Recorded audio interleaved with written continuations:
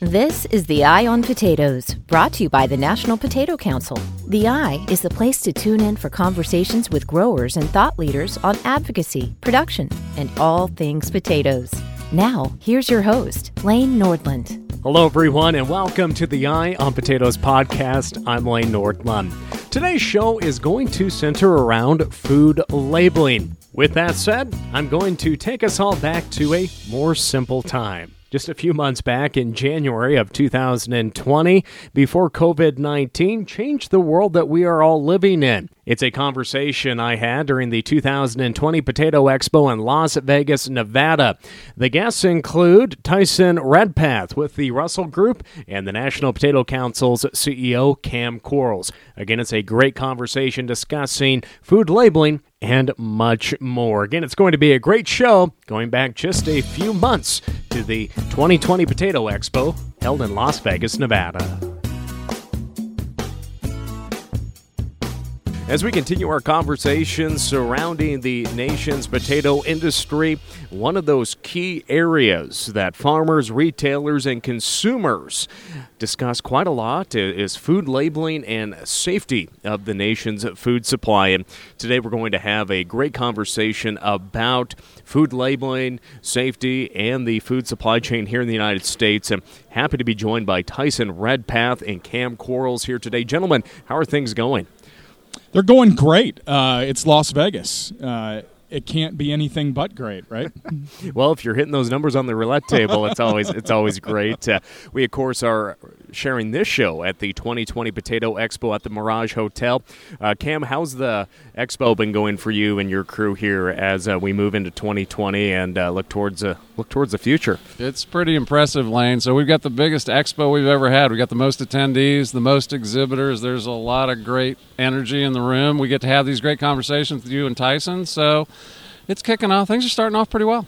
You know, they really are, and just some great conversations with producers. It's been great to meet so many industry leaders from across the nation here this week, and one of those areas that many of them are talking about and really the work that you two do in Washington, D.C. on their behalf is food labeling and safety. But Tyson, you are with the Russell Group out in Washington, D.C. For our friends at home that maybe aren't familiar with what the Russell Group is, could you talk about your role, the group itself, and how you assist the National Potato Council?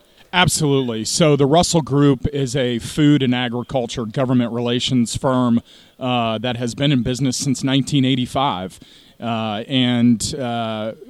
All of my colleagues and myself have a passion for agriculture. Many of us grew up on farms.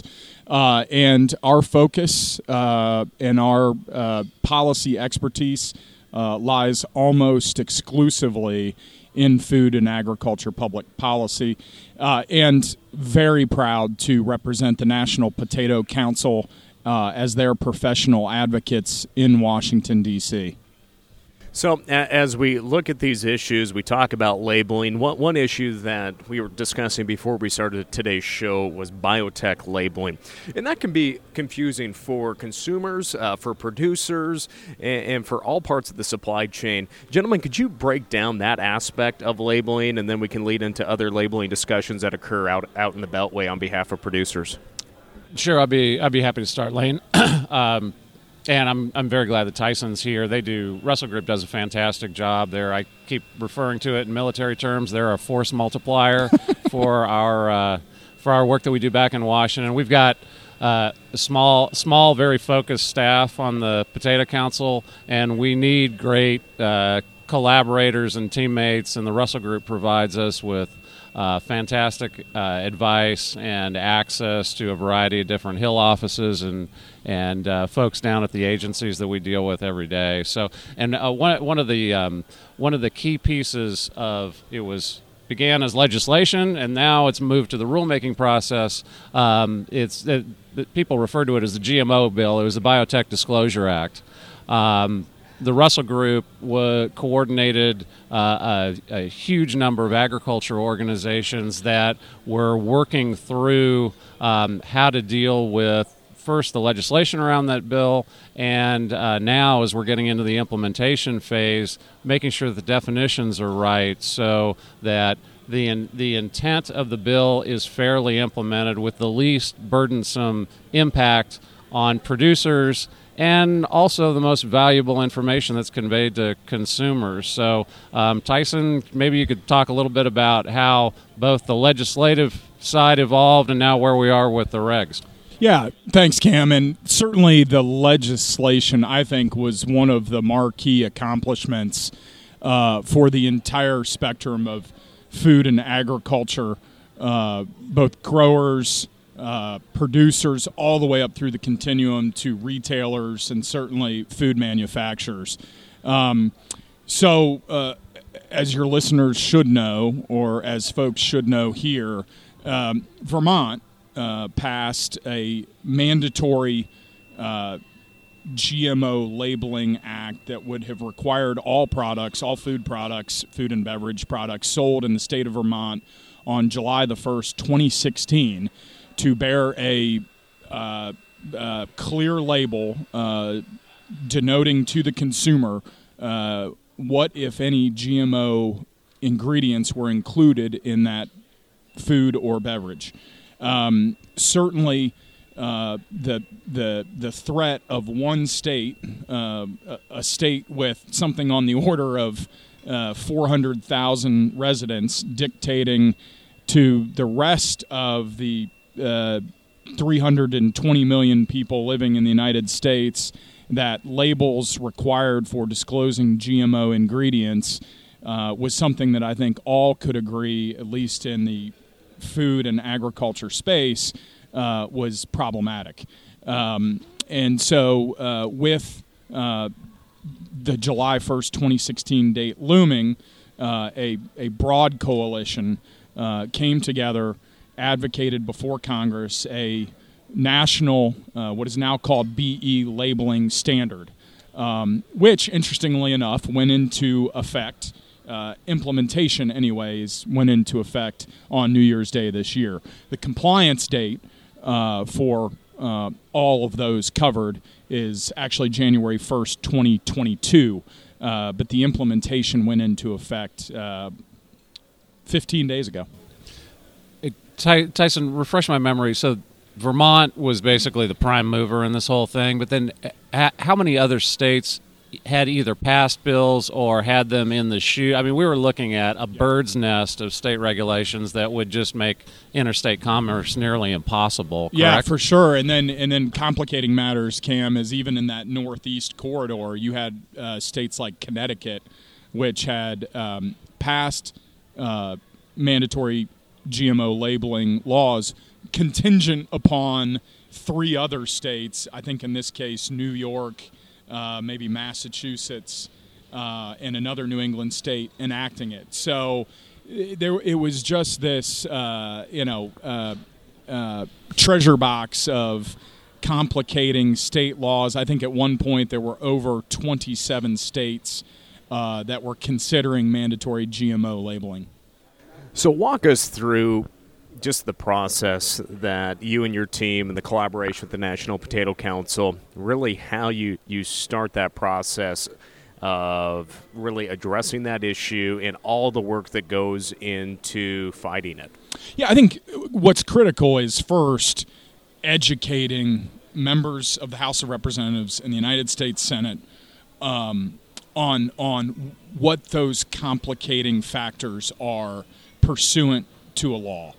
And educating those members of the House of Representatives and the United States Senate on how it impedes our ability to grow as farmers and our ability to do business. In this case, a very clear example of interference with interstate commerce. I mean, I thought one of the more fascinating aspects of some of those complicating factors, we were able to identify, I think, 2, if not 3 labeling manufacturers in the entire United States. So if you consider every food, beverage, and consumer product having to bear a label, I suppose one should have gone out and bought stock in. I don't know that these labeling companies are even publicly traded, but certainly it was going to be an enormous windfall for the less than a handful of labeling manufacturers that could actually produce labels for all products in the food and beverage segment sold across the U.S. So it's things like that, right? That when you pass something that's two-dimensional on a piece of paper in black and white and you call it law, understanding how that impacts in our three-dimensional world our ability to farm and our ability to do business, I think that's step one and probably the most critical step.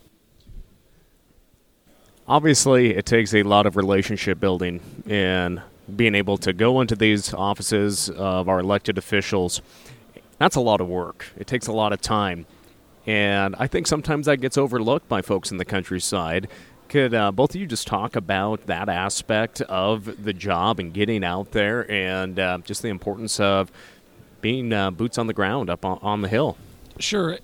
It's one of the single biggest challenges I think we face, and it's across agriculture. This isn't unique to the Potato Council, but the churn that you have in Congress, new members coming in, the staff members that necessarily follow them.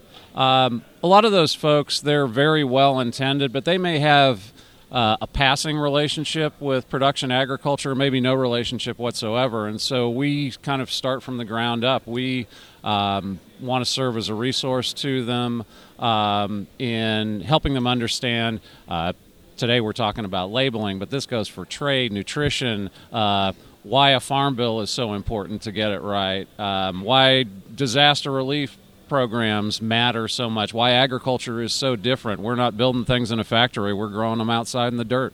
A lot of people just simply, the fact that our supermarkets have such a robust stock of all these great things 365 days a year.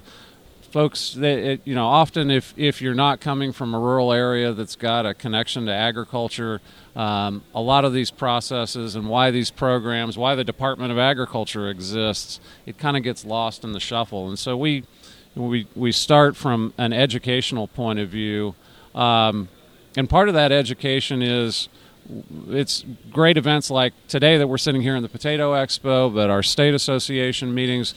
We're going around the country and talking to producers. What's impacting your lives? What matters? And then Tyson and I also, we spend a lot of time on the Hill. Sometimes we're knocking down well-intended, but maybe ideas that may have some unintended consequences that may impact the industry. We're trying to advise producers on what's coming down the pike. How they can either improve or discard those ideas. It's really a two-way street. We kind of we're standing in the gateway of an information flow, both from production agriculture to Congress and the regulators, and the other way, to try to make sense of all this morass of regulations. To put a couple of finer points on what Cam just said, we're at the dawn of a new decade. If you go back to 2011, there are over 370 new members of the U.S. House of Representatives. I think I actually undershot that a little bit. But the point is, over the last decade, you've had tremendous turnover, especially in the U.S. House of Representatives. Look, Congress is a slice of America. Members of Congress come from all walks of life, all business acumens. Some haven't even been involved in business. Some are farmers. Most aren't. And so that education curve is made even more important when you think about how many new members of Congress have been elected over this past decade. It really is something. And then you think about, at the same time, the surge in social media and what members of Congress now have to pay attention to. Look, I think social media has some wonderful benefits. And I would point out that it has opened the legislative process to more participants than ever before. I would ask anyone to come to Washington, D.C. Throughout the course of the year and walk the halls of the congressional offices and the office buildings that Cam and I walk. You will see constituents, advocates, interest groups representing virtually every sector of the economy and virtually every walk of life. So it's a wonderful thing because it is not a right reserved for the privileged. Anyone can come to Washington and have their voice heard.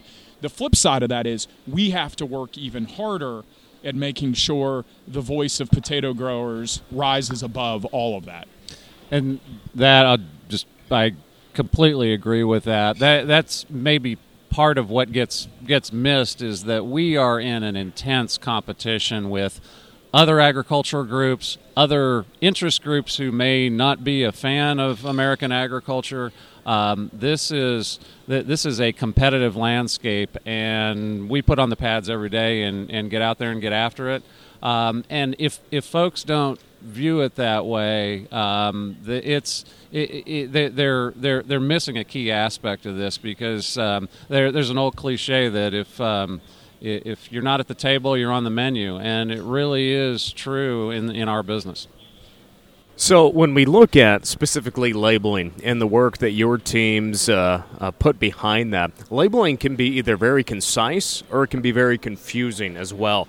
What are some of the priorities and some of those key areas to make sure that labeling is clear and concise and following the policy that is set by your organization? What are some of those key issues you're working on in that labeling arena right now? Well, I think kind of a great case study in that lane is some work that Tyson is doing on consumer product labeling legislation. So, Tyson, you want to walk through some of the challenges that you're trying to address with CAPL?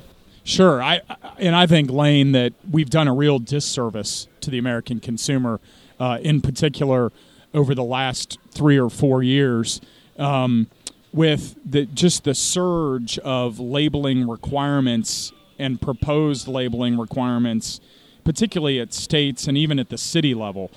We have really devalued the currency and the meaningfulness of labels when, for example, the state of California requires warning labels on any products containing one of over 900 substances, including things such as aloe vera.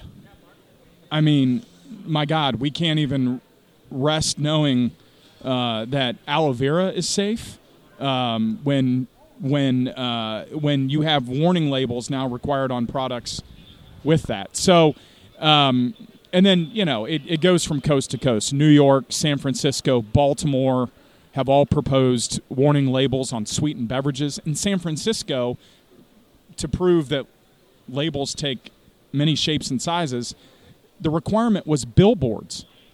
You had to take a billboard space in the city of San Francisco to warn consumers about the so-called hazards of sweetened beverages. In conjunction with things like the Smart Label Transparency Initiative, last year legislation was introduced in Congress called the Accurate Labels Act, and it really is, in my mind, trying to correct some of the labeling malpractice that's pernicious throughout some of these states and cities. And so the clear, accurate, common sense product labels that I think we all seek, and frankly that consumers are entitled to in this day and age when transparency is paramount in what we grow and what we sell in the consumer product space. So this legislation would amend the Fair Packaging and Labeling Act, a dusty old law from 1967, 2 years before we landed on the moon, and really set forth criteria for labeling rules, additional labeling rules at the state and local level, and ensure that those requirements are grounded in science. And I know that term gets thrown around a lot, but we're talking about established science, right? Science that's based on peer review, that has been thoroughly vetted, contemplated, not some trial lawyer, bounty hunter, sort of voodoo scare tactic science, actual grounded science. And so, we look forward to that legislation again, being introduced very soon in the House and Senate. And, we think it sets forth something that's important, which is to make labels matter again. And I think that's the most important thing, is so that consumers know that when everything is labeled, and I mean everything, it devalues greatly the information that we're trying to get to consumers. I just as an anecdote, I grew up in California, and I remember when Prop 65 was being implemented, and the strangest sign that I saw was on the jetway at LAX, and it said, effectively this jetway could cause cancer. It's hazardous. And I thought, well, so my options are to stay on the plane or just throw myself to the tarmac. I mean, either one of them seemed an unproductive exercise. So I didn't know the value that I was getting from that sign. But, as Tyson said, is that truly informing consumers and providing them with choices that they can make about their lifestyle, or just serving as perhaps a trial lawyer's dream to be out there initiating legal action against entities who otherwise are sincerely trying to comply with a morass of laws that, at the end of the day, produce nothing of value. Some would call it fear-mongering as well. Yes. So, obviously, there's a lot of work, but progress is being made. As you mentioned, that effort's going to be pushed in Congress here very soon with those acts. Cam, Tyson, is there any other areas you want to touch on within labeling right now? Or are we going to continue to obviously follow this conversation on the podcast? But anything else you want to bring up for our listeners here today? I just think it's a really valuable exercise that we're going through on CAPL, providing consumers with useful information that realistically defines and allows them to make lifestyle choices is. Those are beneficial things to do, but as you say, the fear mongering, it just serves no productive purpose. And much like the work that went on, I think CAPL is trying to define kind of the playing field for this at the federal level. The morass that we were facing of state laws on biotech disclosure was really going to be a challenge for the industry to implement across American agriculture, especially as these new technologies are coming online. So setting some reasonable rules of the road is a valuable exercise. The thing I wouldn't want to miss in all of this, and this is part of the stuff that Tyson and I live every day. The first thing, if you need legislation, is passing it through Congress. The second part that's even more important, and this goes for a farm bill, this goes for a Child Nutrition Act, is getting the regulations right so that the intent of Congress actually matters in the real world. And often that can take years. With the Food Safety Modernization Act, that was passed a decade ago, and they're still implementing the regulations. So the regulatory process can often take a heck of a lot longer than the legislative one. Yeah, and look, we live in the age of everybody having at their fingertips the ability to call up any information about anything that's consumed, grown, sold, and we welcome that. I think the one thing that as an industry we need to fully embrace is we want to be as transparent and as upfront with that consumer as possible, and we absolutely intend to live by that covenant. Cam and Tyson, we've had a great conversation here today, and I know our listeners out in the countryside see the value, of course, the National Potato Council, but also just this reaffirms your commitment to them and working on their behalf. Any last words? I'll give you both the floor before we wrap up today's show. I'm going to go throw a bunch of money on Red, so it was great being with you. Well, Red 23, just straight up, throw a quarter on there. Lane, it's great to see you. Thanks for being at the expo. Glad Tyson's here too.